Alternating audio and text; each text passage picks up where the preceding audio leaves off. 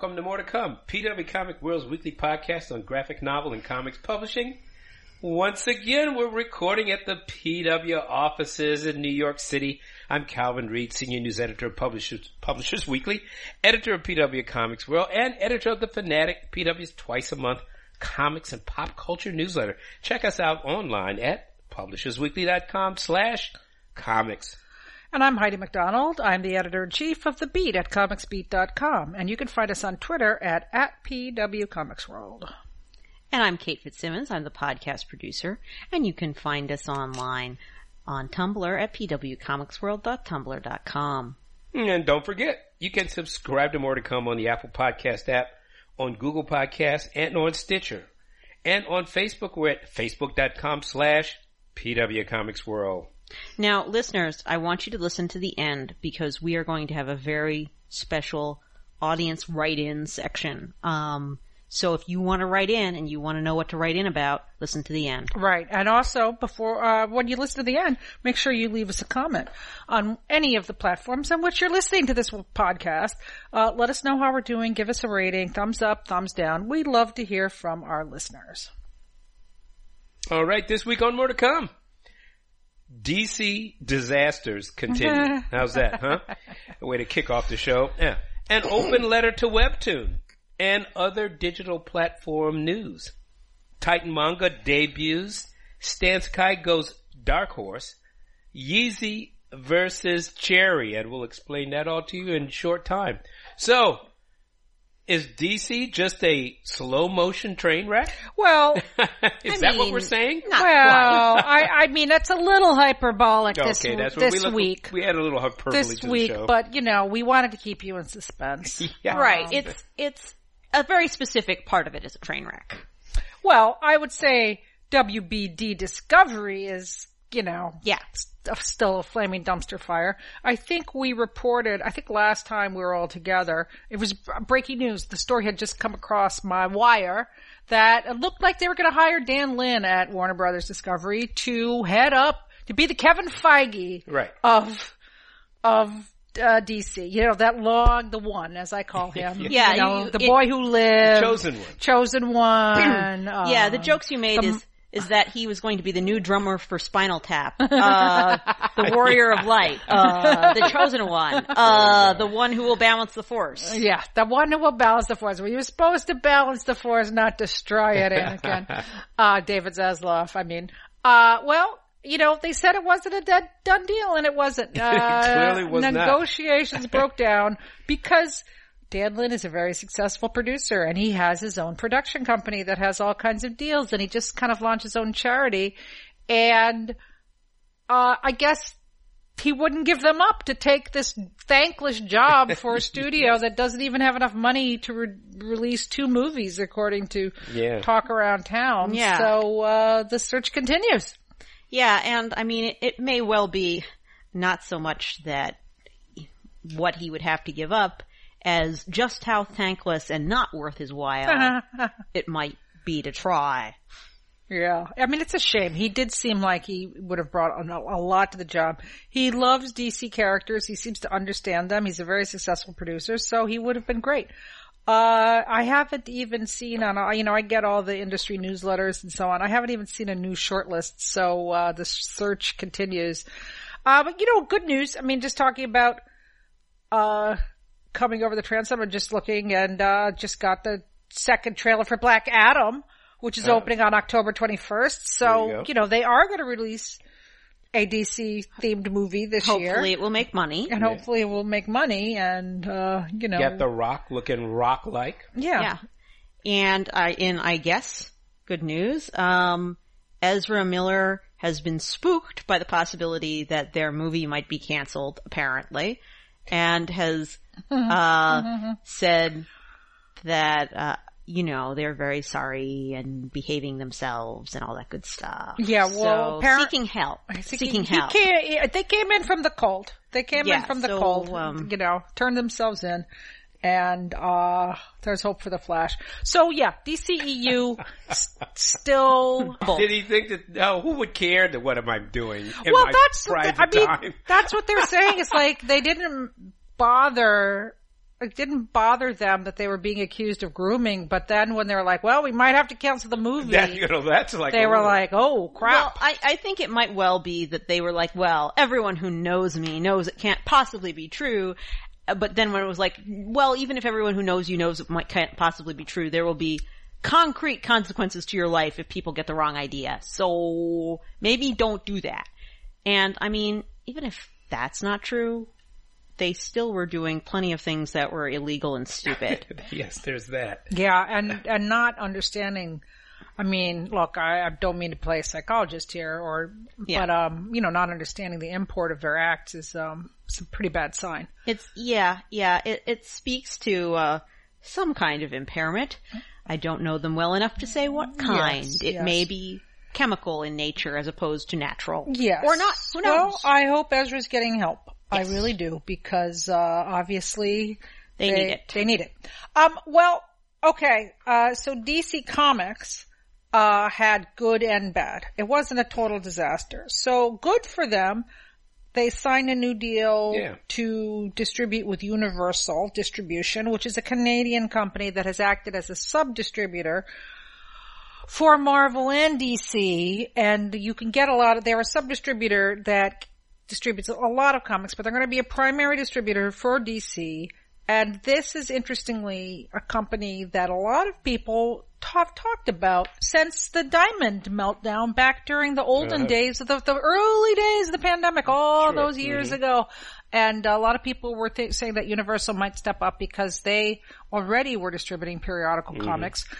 So this is a good news. I think it's good to have more choices and, more distribution bingo continues. Mm-hmm. Yeah. You mentioned in the Beat story that they have their own retailer summit. Yes. That's got to count for something. Right. Yeah. Right. And also in good news, a DC book, N.K. Jemisin and Jamal Campbell's Far Sector, won Best Comic at the 2022 Hugo Awards, which, listeners, if you're a comics person and not a sci-fi person, that's the science fiction version of the Eisners. There you go. And actually, if you look into the More to Come archive, actually, I interviewed N.K. Jemisin at from one of the early, right after the early run of Far Sector came out. So she talks a little bit. That's a short interview at the DC booth. I can't remember what year it is. It probably was 2018. So I would like to, on the topic of Universal and DC distribution, I would like to draw attention to a story up on the Sketched website. That's SKTCHD, which is normally paywalled for Patreons, but the site creator David Harper made this piece available to everyone. It is called On Lunar Distribution and How Certain Things Work, and it's kind of another view of lunar and periodical prices and discounts, because we did talk, Brian Hibbs wrote a Tilting at Windmills that I ran on the beat that we talked about, a few weeks ago, where he was like, that's it, I'm done, I can't carry periodicals anymore because my discount is so low. And this is a very interesting story because it kind of refutes a lot of the problems that Brian is having. And I mean, I've got to be honest, look, and Brian, friend of the podcast, friend of mine, and I respect his opinion a lot. This was a very controversial take on his behalf. Yeah, he's a major comics pundit, so you got to weigh in. Yeah, but I'm telling you, I had major industry personnel, and I said, oh, what'd you think of Brian's column? Saying it is full of beep. Okay. Like people did not like us. So anyway, I just want to point out that, Christina Merkler, who is the co-owner of Lunar Distribution, said that not all retailers saw a change in their discount when these updates were made. The large majority of retailers did not change with any of these updates. A small percentage went down as well as went up with each of these evaluations. So apparently you can adjust your orders to change your discount, and, which is maybe something that Brian wasn't able to take advantage of. And then there was one other thing that he said that I want to call out, which is that he said that they appear to be stocking backlist inventory based on sales through in-stock trades, a retail company that is also co-business of Lunar's. And Merkler says DC determines all the backlist inventory that we carry. The monitor sales through us and the book market distributor. So I just, I think what Brian has to say is very valid, interesting. A lot of people in the industry disagree with it, and a lot of retailers are very happy with Lunar and have a fine discount and are not losing money carrying periodicals. And for those who detest Lunar, as some do because they consider it a competitor, now Universal Distribution is not so much of they're Canadians. They're lovable. They're friendly, lovable, cuddly Canadians. And they don't own a comic shop. Yeah, So I've read it. It's not quite as long as Brian, but it's, it takes on all of the points. But, I think at the end of it, I certainly can relate to it. And he's just talking about the fact that, okay, there's more options than ever before for the direct market. It's not going to be good for all of you, but you really need to learn this new world that we're living in here. Right. Yeah. Sometimes going on default does not always work the best. Sometimes you need to figure out what all the little tips and tricks are for any new landscape. Yeah. Can I just ultimately though, this is why it's important to remember that each retailer doesn't represent the entire market, and why any single shop's negative experience doesn't necessarily mean doom and gloom is back on the menu. Yes. Interesting. Yeah.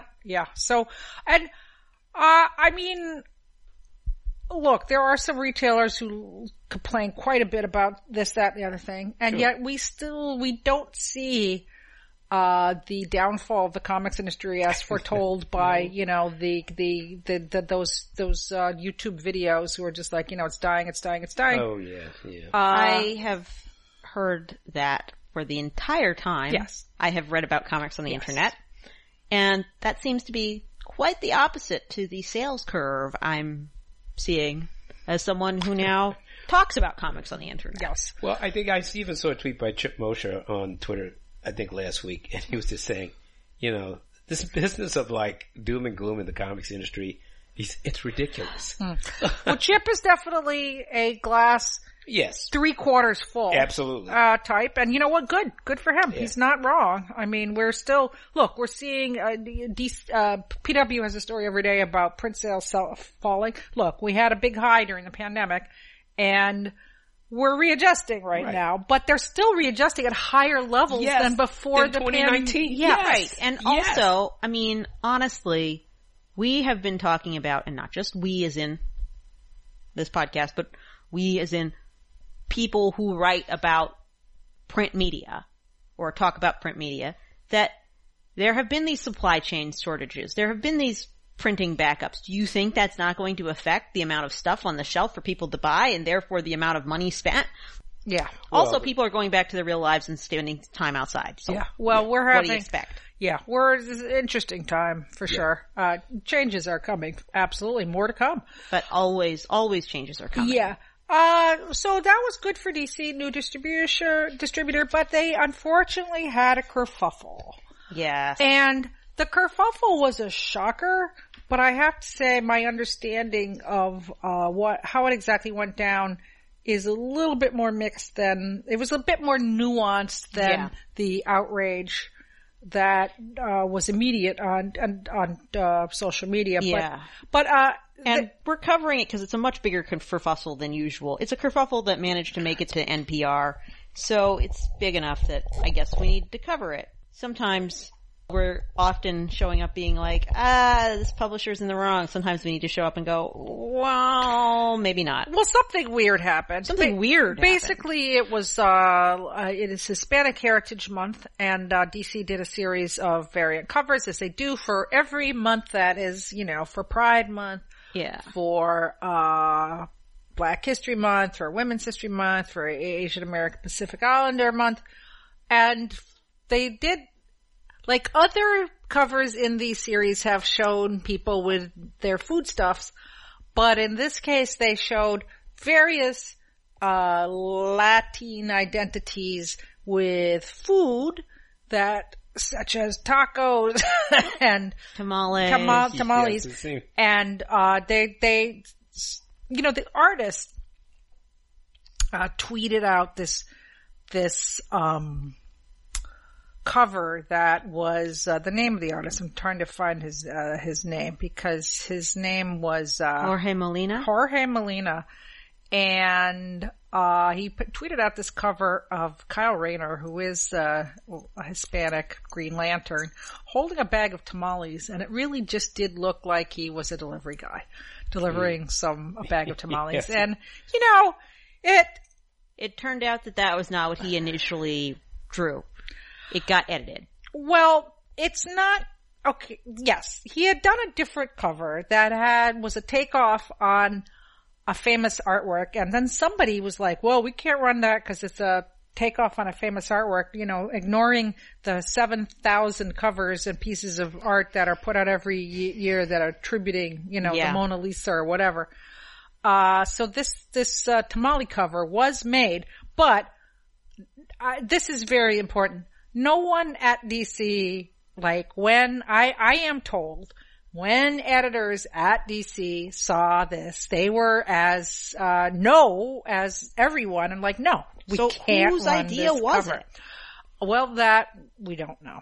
We don't know whose, and it was sometimes you miss the forest for the trees, for sure. So I think Molina, tweeted it out. And he did come clean later on and point out that the cover was never planned to run. Right. It was never scheduled to run. So he was fanning the flames. Yeah, I'd say so. But I do think, he raised some, it created a lot of awareness. And, one of my writers, Ricardo Serrano Denis, wrote a very good piece about, just how there's a lot of blind spots over Hispanic, Latin, characters and readers in comics. And I think this just hit a blind spot. Yeah. And we don't know whose blind spot exactly it is. And, kudos to DC for never actually planning to print it. Yeah, but having some internal mechanism, they caught it and said, maybe not. But the mere fact that this, put everyone's back up might just be a reminder to comics publishers everywhere to, take a second look at that cover. One of the things that Ricky wrote is, the minute I saw this cover, I was reminded of the proverb, "The road to hell is paved with good intentions." I didn't consider the change malicious, but I did take it as a lazy and wholly misguided attempt at allyship. I don't believe the covers are necessarily racist, as some people did in the comments, but they are intensely and overtly stereotypical. It doesn't make it any less serious, though. Being stereotypical is bad enough. Very good point. Yeah, it's dumb. Yeah. Mm-hmm. Yeah. Up and down for DC, and, no more bags of tamales.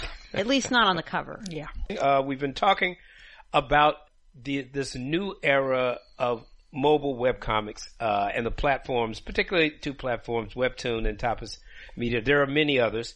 Their models bring in, really thousands of artists. They're also known for, really, bringing in young creators, monitoring their traffic, helping them build communities, and build really a whole new channel and format for reading comics, on your phones.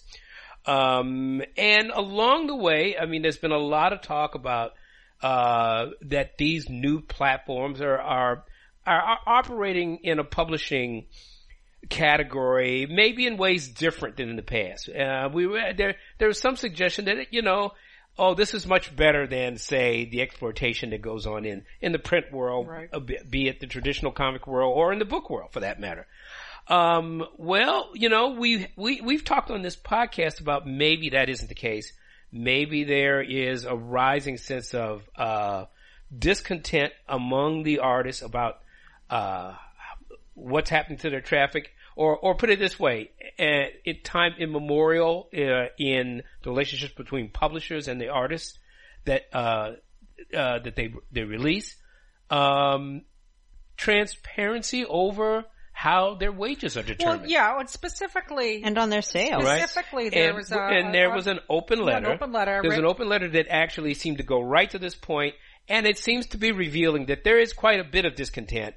And there's quite a bit of challenges to how these companies conduct their business. So, Was that a long enough lead-in? No, that was an excellent lead-in. But, yeah. And I mean, it's written by someone named Miranda, who does a comic, called, I am not familiar with this comic, Muted, but, they are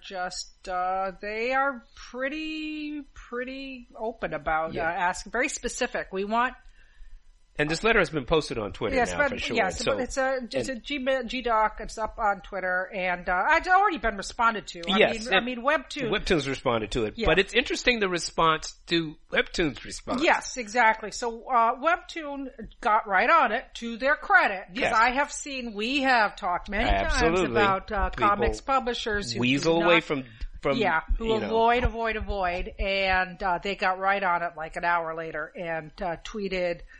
Creators are so important to us. We're passionate about your stories as you are. Our creative team received your note and reached out. We've suggested a meeting and hope to discuss your concerns soon.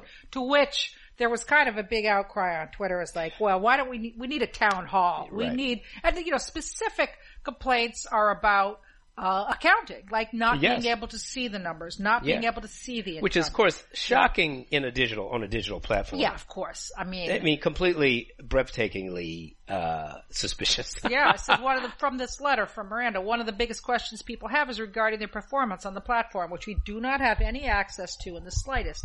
Access to our data and performance is critical as it affects our pay directly. Ever since the introduction of the minimum revenue threshold, we have felt taken advantage of and even frequently deliberately lied to, as we simply have to take them at their word without any concrete information. We understand that platforms hosting our stories must stay profitable to remain in business, but the minimum revenue threshold is an insult that continues growing worse. And that is a brief excerpt. This is a 5-page letter. Yes. It's very detailed.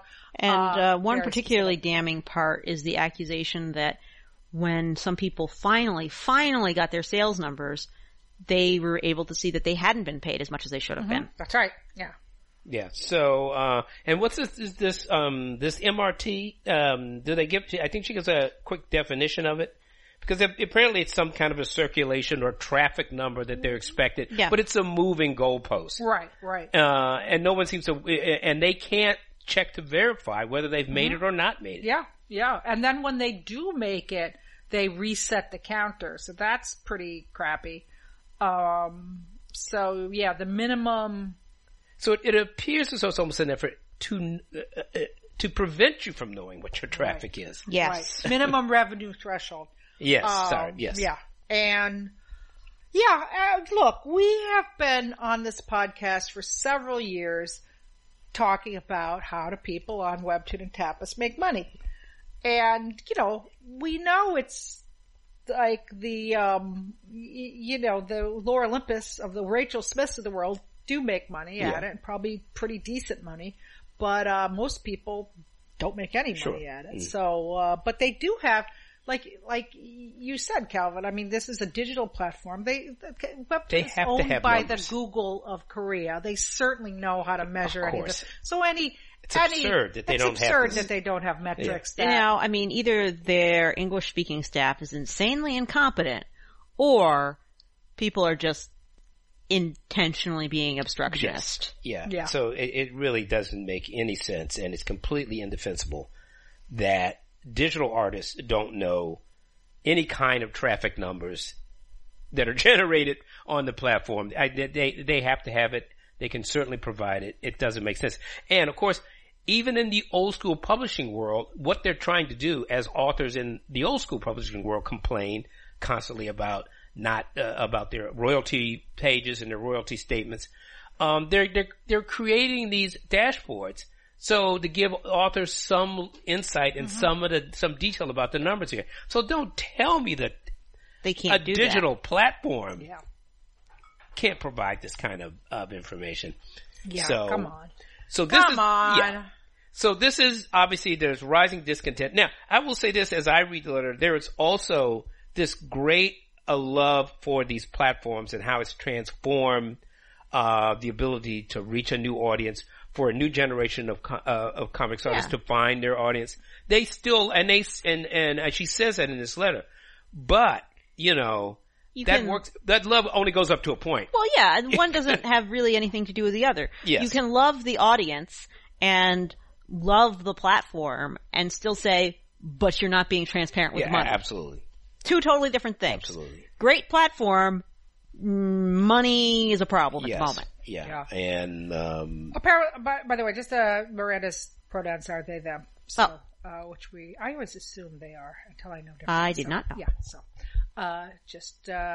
but you know, they have opened the door to something that's been, rumored for quite a while, and I think this is, opened the door wide open, and we're going to see some more discussion of this. Well, you know, this would be a really good time for Tapas to be like, we give our creators this information, and if they don't, for them to give their creators this information, so that, because they're always trying to steal a jump on each other. Like, they're intense rivals. So this would be a inexpensive way of courting creators away from their rival. Give you a competitive advantage. Competitive advantage. And also goodwill from readers who are very attached to the comics they read and who are very loyal to the creators of those comics. Mm-hmm. Yeah, absolutely. And look, these are very revolutionary. They have really changed a lot of the comics landscape, and this is an easy fix. And it may not be an easy fix. Easy no, I do think I personally feel that large corporations are always trying to keep these numbers out of the creator's hands. Well, it would be easy for them to fix. They just don't want to do it. Exactly. Yes, exactly. So, and, you know, along those lines, we do see other giants getting into these platforms. And, you know, the number one rival in the United States of Webtoon is Tapas, which is owned by Kakao, and they just did a $6 billion IPO. Yeah, they've announced it. They're not $6 billion IPO just for the manga portion of and comics portion of Kakao. So that's not Kakao as a whole. That is just the comics section, the manga, comics, Webtoon section of Kakao. I mean, Webtoon, not Webtoon TM. It's Tapas instead. It's Tapas and Piccoma, which is their Japanese branch. Is going for a $6 billion IPO early next year, in Tokyo, actually. So it'll be interesting to see if they get that $6 billion and how it goes. Yeah. That'll, significantly, up the game. And, there was somebody else jumping into the pool, right, Kate? Oh, yes. So Shueisha has, decided to get into the game, sort of. They're not using the same business model as a whole, but they are taking up the practice that Tapas, Webtoon, many other Webtoon type apps, not all of them, but many have, of user submitted content, right? The equivalent of, self-published Kindle book or something. Shueisha is opening their own user-submitted manga platform, which they are calling Manga Plus. Creator platform. And it is aimed at English and Spanish-speaking creators worldwide. And they are even going to give prizes out to the most popular creations. All right. So hopefully this will not be a scam. Hopefully it will be like other things where if you promote yourself well, people will read it, and if you don't, they don't. Yeah. I mean, I don't think it's going to be a scam, but well, I was thinking of Tokyo Pop. But Shueisha's probably a better deal. I do think Shueisha, Kakao, and Naver are lightning years beyond Tokyo Pop's original English manga. Yeah. Oh yeah. Manga. The original. Well, not original. I mean, it's been going on for a long time. No, but they're the original scammy version. Yeah. Okay. Are we moving on? Carry on. Next? Let's see. Well, in more manga news, Titan Comics, a UK-based publishing, pop culture publishing outfit that has a very strong presence in the U.S. market, is launching a dedicated manga imprint. It's going to be called Titan Manga. Not Titan Manga Plus. Yeah, because that would have been a great name. Titan Manga sure Plus. Maybe on the digital side. Yeah. I mean, they launched a digital imprint. Titan Manga That's what they'll call it. But right now it's still Titan Manga. We're launching a spinoff that's called More to Come Plus. As a matter of fact, well, I'll just say more to come on that. All right. We may not call it that. That's right. Maybe we'll call it Max. Loose lips sink ships. All right. So we're going to move on from that point. But don't worry, listeners. It'll be totally free, unlike everything else in the universe. Titan Manga. It's going to launch, this month, with, three titles. A new, director's cut of, Takeshi Akazaki's Afro Samurai, followed by the launch of Adam, the beginning, a prequel to, Osamu Tezuka's, classic Astro Boy. And in October, Kamen Rider Kuga. I hope I didn't mangle that. I probably did. A new manga based on the, classic, Japanese television show. So that'll launch in November. And, I think the acquisitions editor, Duncan Baisley, mentions, and actually this is covered in a story, at publishersweekly.com/comics by Bridget Alverson. And, she talked with, the acquisitions editor of the new, imprint. And he takes note of course, how the manga market has, grown exponentially. And so they're looking for titles, they're looking to do unusual stuff, supposedly personal, to their acquisitions program, and you can look for that, at your local manga retailer. Stan Sakai, his Usagi Jumbo, is on the move again. I think Usagi has been through a lot of publishers. It started out at Fantagraphics. I guess it went to Fantagraphics, then it went to Dark Horse. It was at Dark Horse for a very long time. It was, and it recently went to IDW, but guess what? It's leaving IDW and going back to Dark Horse, and it's getting its own imprint called Usagi Max.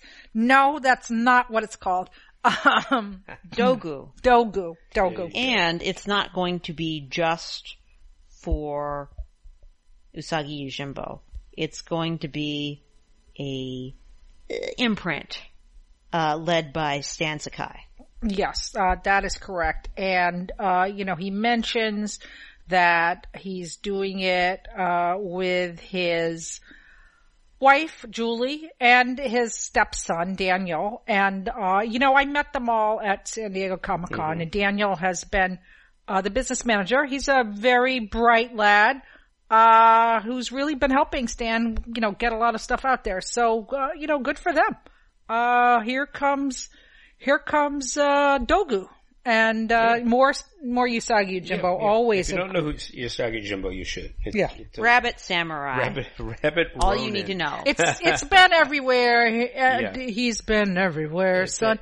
Delightful, funny animal. Yeah, just a classic comic. Samurai comic. And also some publishing news is, that Bad Idea is back. Oh, yeah. And, I have not had time to really dig into, their return, because I keep getting the PR and then I'm like, I'm going to sit down, and then, I've been so many other things. Well, I was on vacation for 2 weeks also. That's why we didn't have a podcast last week, but they are back. They are publishing, ongoing, I guess they're one shots. Some of the creators, involved Peter Milligan, Juan Jose Ripe, Joshua Dysart, Alberto Ponticelli, Peter Miller, Robert Gill, Christos Gage, Jorge Monlango, David Lapham, and Maria Lapham. Always happy to see anything by David Lapham. He's one of my faves.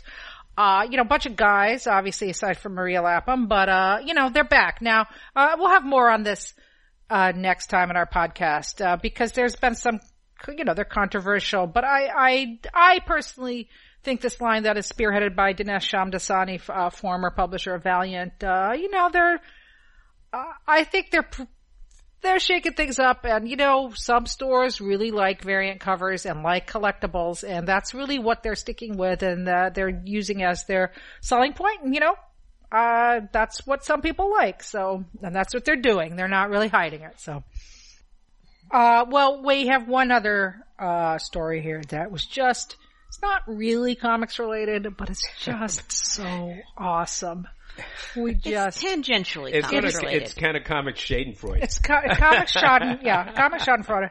So we talked on here over the last 2 years or so about the Cherry era at DC Comics. So Daniel Cherry the third, was he the third or the second, I believe, was their general manager for a while, and he's a bit of a shadowy figure.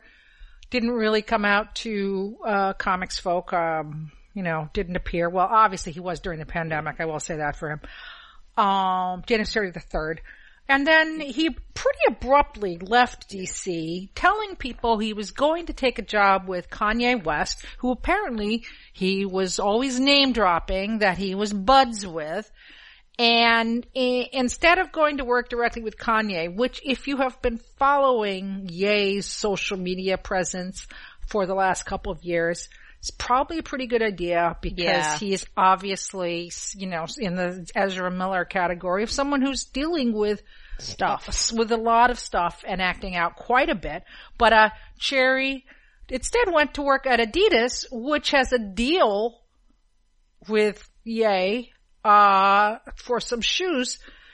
Now, in Kanye's life, some happiness has come because his ex, Kim Kardashian, has stopped dating Pete Davidson. And, there was literally, videos of Pete Davidson being shot and buried. I mean, Kanye was constantly talking about Pete Davidson and threatening him. But Pete's off the hook. Daniel Cherry has moved in. He is now the target of Kanye West's social media fury.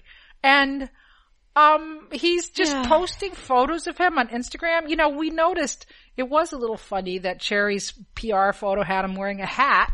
I mean, I'm a, adult journalist. I'm just like, okay, the guy's wearing a hat. Well, Kanye is calling out the cap. Yeah. And, I got ideas starting with this hat. They gave me the job over Mark Miner because they love my hat idea. Damn, I miss Casper. And don't get a rapper mad at you. Yeah. So, he's deleted them. Luckily, I screenshotted them. My name is DC. I was hired by the recently deceased Casper without Ye's knowledge to run the most culturally influential brand in the world. And so he's just been ripping on Adidas and Daniel Cherry. Well, I will say, when he says, well, I will say this. Cherry was not a very respected fella at the halls of DC. Apparently he did not do a lot to help the company during its kind of troubles. And, he kind of came and went pretty quickly. Yeah, he seemed to jump ship pretty quickly. He jumped ship pretty quickly for Adidas and,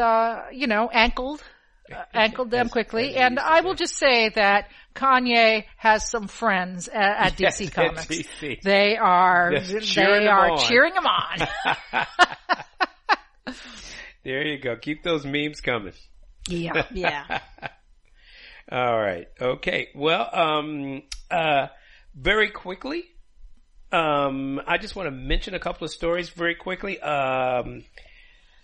I'm going to start off with, very quickly, High Water Press. There's a great story on the Beat about High Water Press, which specializes in work by and about indigenous people. And it's a Canadian publisher.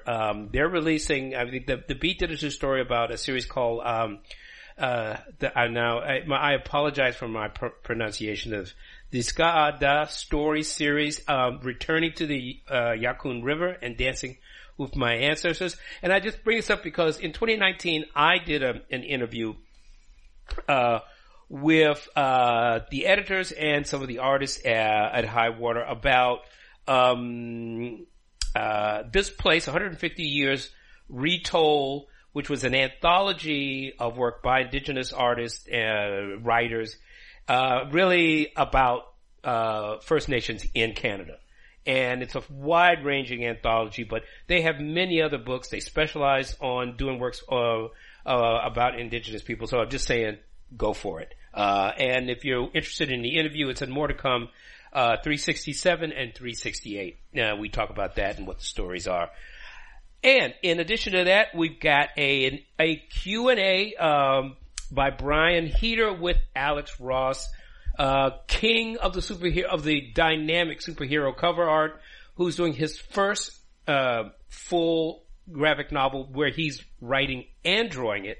It's an eye-popping treasure. It's an incredible wet kiss to Jack Kirby and classic of Fantastic Four, because the book is called Fantastic Four Full Circle, and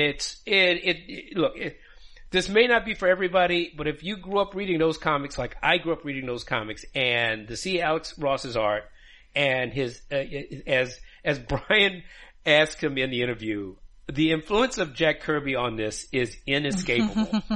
So I'll leave it with that. But it's a great interview, and actually, if I say it's an entertaining and lively new graphic novel, and I think it's worth checking out. And also, very quickly, I want to mention one more thing. We have a Panel Mania, which is an excerpt feature that we do. This year we're doing, this is a really good book. That's why, you know what? I'm not going to mention this. I'm going to save it for later. Okay. And now, the briefs. Yes, listeners, for once, we do have time for these, and I am glad because we've got a few. So, first off, apparently, DC has decided that, either A, they really, really trust James Tynion, or B, they are looking for some online multimedia furor in order to get people Googling Sandman again. But James Tynion III is currently working on a Sandman spin-off about the Corinthian, the nightmare serial killer. That is to say, he's a serial killer who's a nightmare, literally, called Nightmare Country. And in this storyline, it has now become clear that the villain, is the Mormon angel Moroni. Now, spoiler alert, listeners, in the Book of Mormon, Moroni is not a villain. So, I'm sure people will have some thoughts. Oh dear. It may be interesting to read. I'm going to take a look, but it does seem like it's going to be a little controversial. Perhaps more to come on that. And something that's not necessarily controversial, but also head scratchy. Hey, maybe it'll work out. Vivek Tiwari has licensed Will Eisner's classic graphic novel, A Contract with God, about the Jewish immigrant experience, to become a Broadway musical. Nice. Yeah. And the thing is, it's not just a Broadway musical by one team or one famous songwriter. No, it's by sort of a grab bag of different famous Jewish pop stars. So, the list of people who will be contributing songs as of right now includes Matisyahu, Sam Hollander, Lisa Loeb, Jill Sobule, and Ryan Miller. So this is a very mixed bag of songwriters. They're all famous and wonderful, but when you have that many cooks in the kitchen, I don't know how that's going to turn out. We'll see, I suppose. Mm-hmm. Yeah, and Vivek is a long-running... Grammy, he's won, Grammy, Tony Award. He's won multiple Tony Awards for, best musical. He's elite. And he knows his comics because he won an Eisner for writing the fifth Beatle. Basically, an incredible look back. Pretty much, we're in good hands. Yes, I feel we're in very good hands with this. It's something to take note of. But yes, but sometimes someone who's very skilled may have an idea that is overcomplicated. I hope he hasn't outsmarted himself. No, well, I think the idea of having different composers is completely natural because it is, A Contract with God is an anthology. An anthology. It's short stories. Yeah, it's a collection of stories. Yeah. I mean, hey, maybe but I just mean theatrical egos being what they are, having that many famous songwriters in one musical could be problematic. That's all I'm saying. Well, hopefully that's why Vivek gets paid the big bucks. That's why he makes the big bucks. And he's really a charismatic guy. And if anybody can do this and make it work, it's Vivek. Absolutely. And we do actually have a mini interview with him in the past. Yes, actually, I don't know who. Me. You did it. Great. Oh, great. Excellent. I know because I got him to autograph the Fifth Beatle for a friend of mine. Hey. Also, nicest guy in the world. He is the nicest. He's really just saying. A lovely person. And so on that note, we do have one more brief, something that is not a long shot.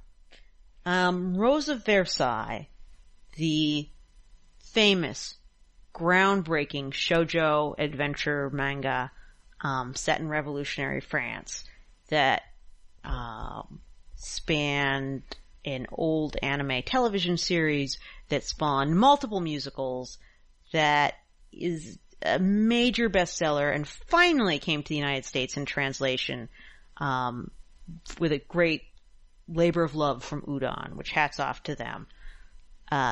Listener, tune into our Rose of Versailles, special. It's multi-part. It is indeed. And it's very good.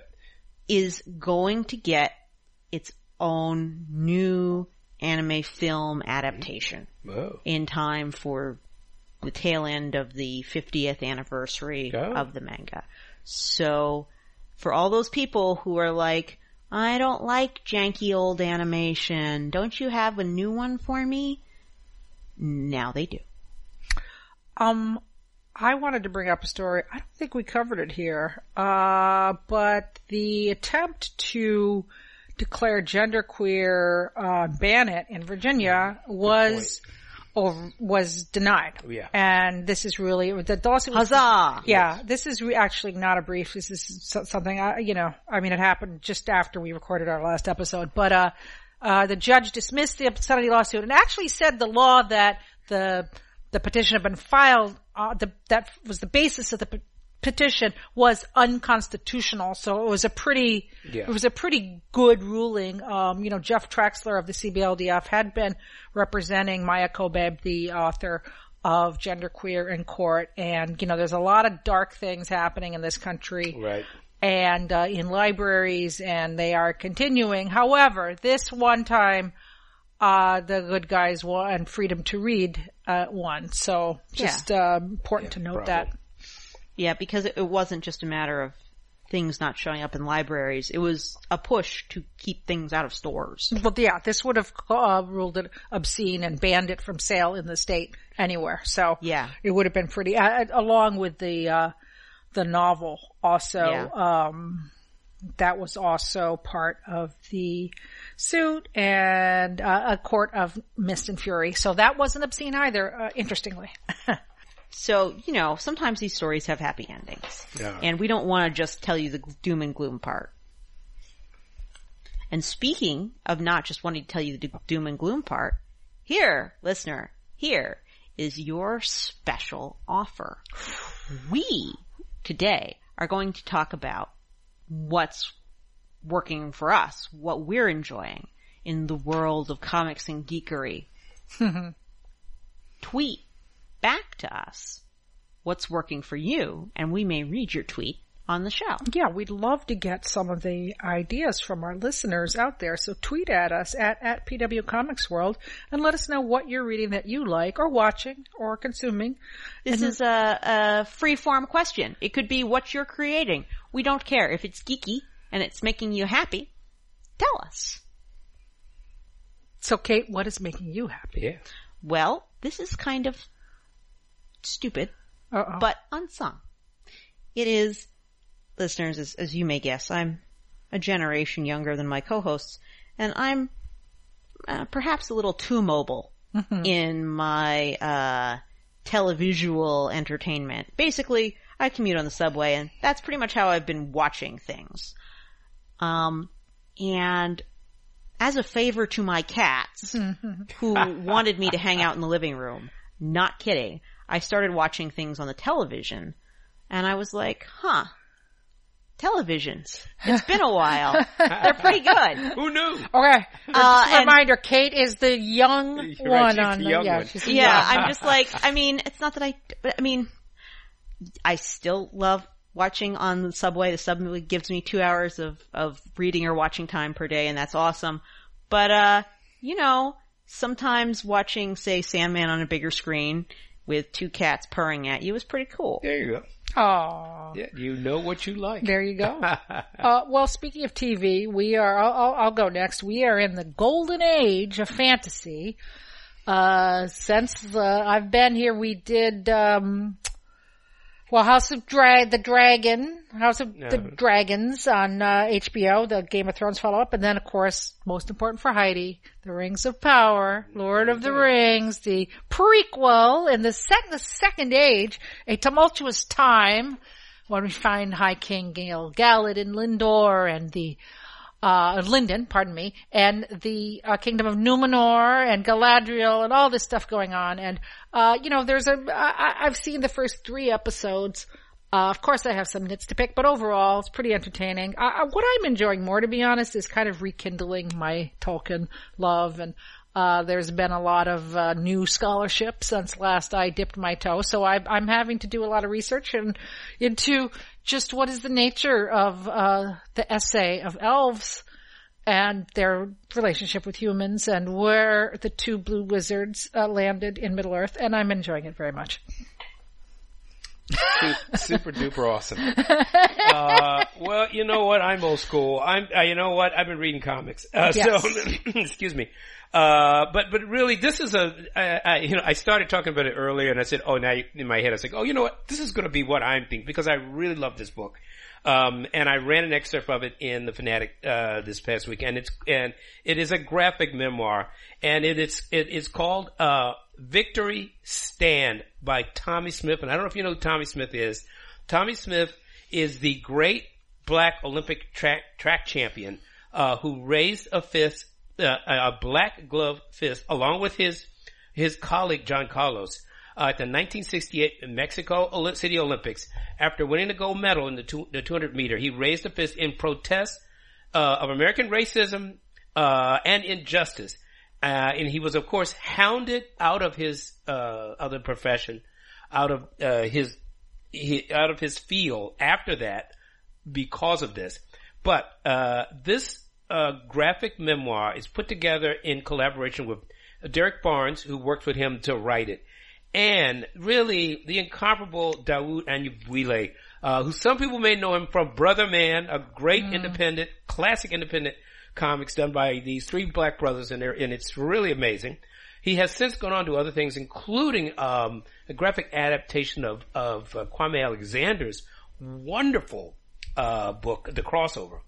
But this is just a great graphic memoir. It's aimed at YA, but it's for anyone. It's a very detailed retelling of Tommy Smith's life, growing up as the son of sharecroppers, moving on to become a great multi-sport athlete and recruited.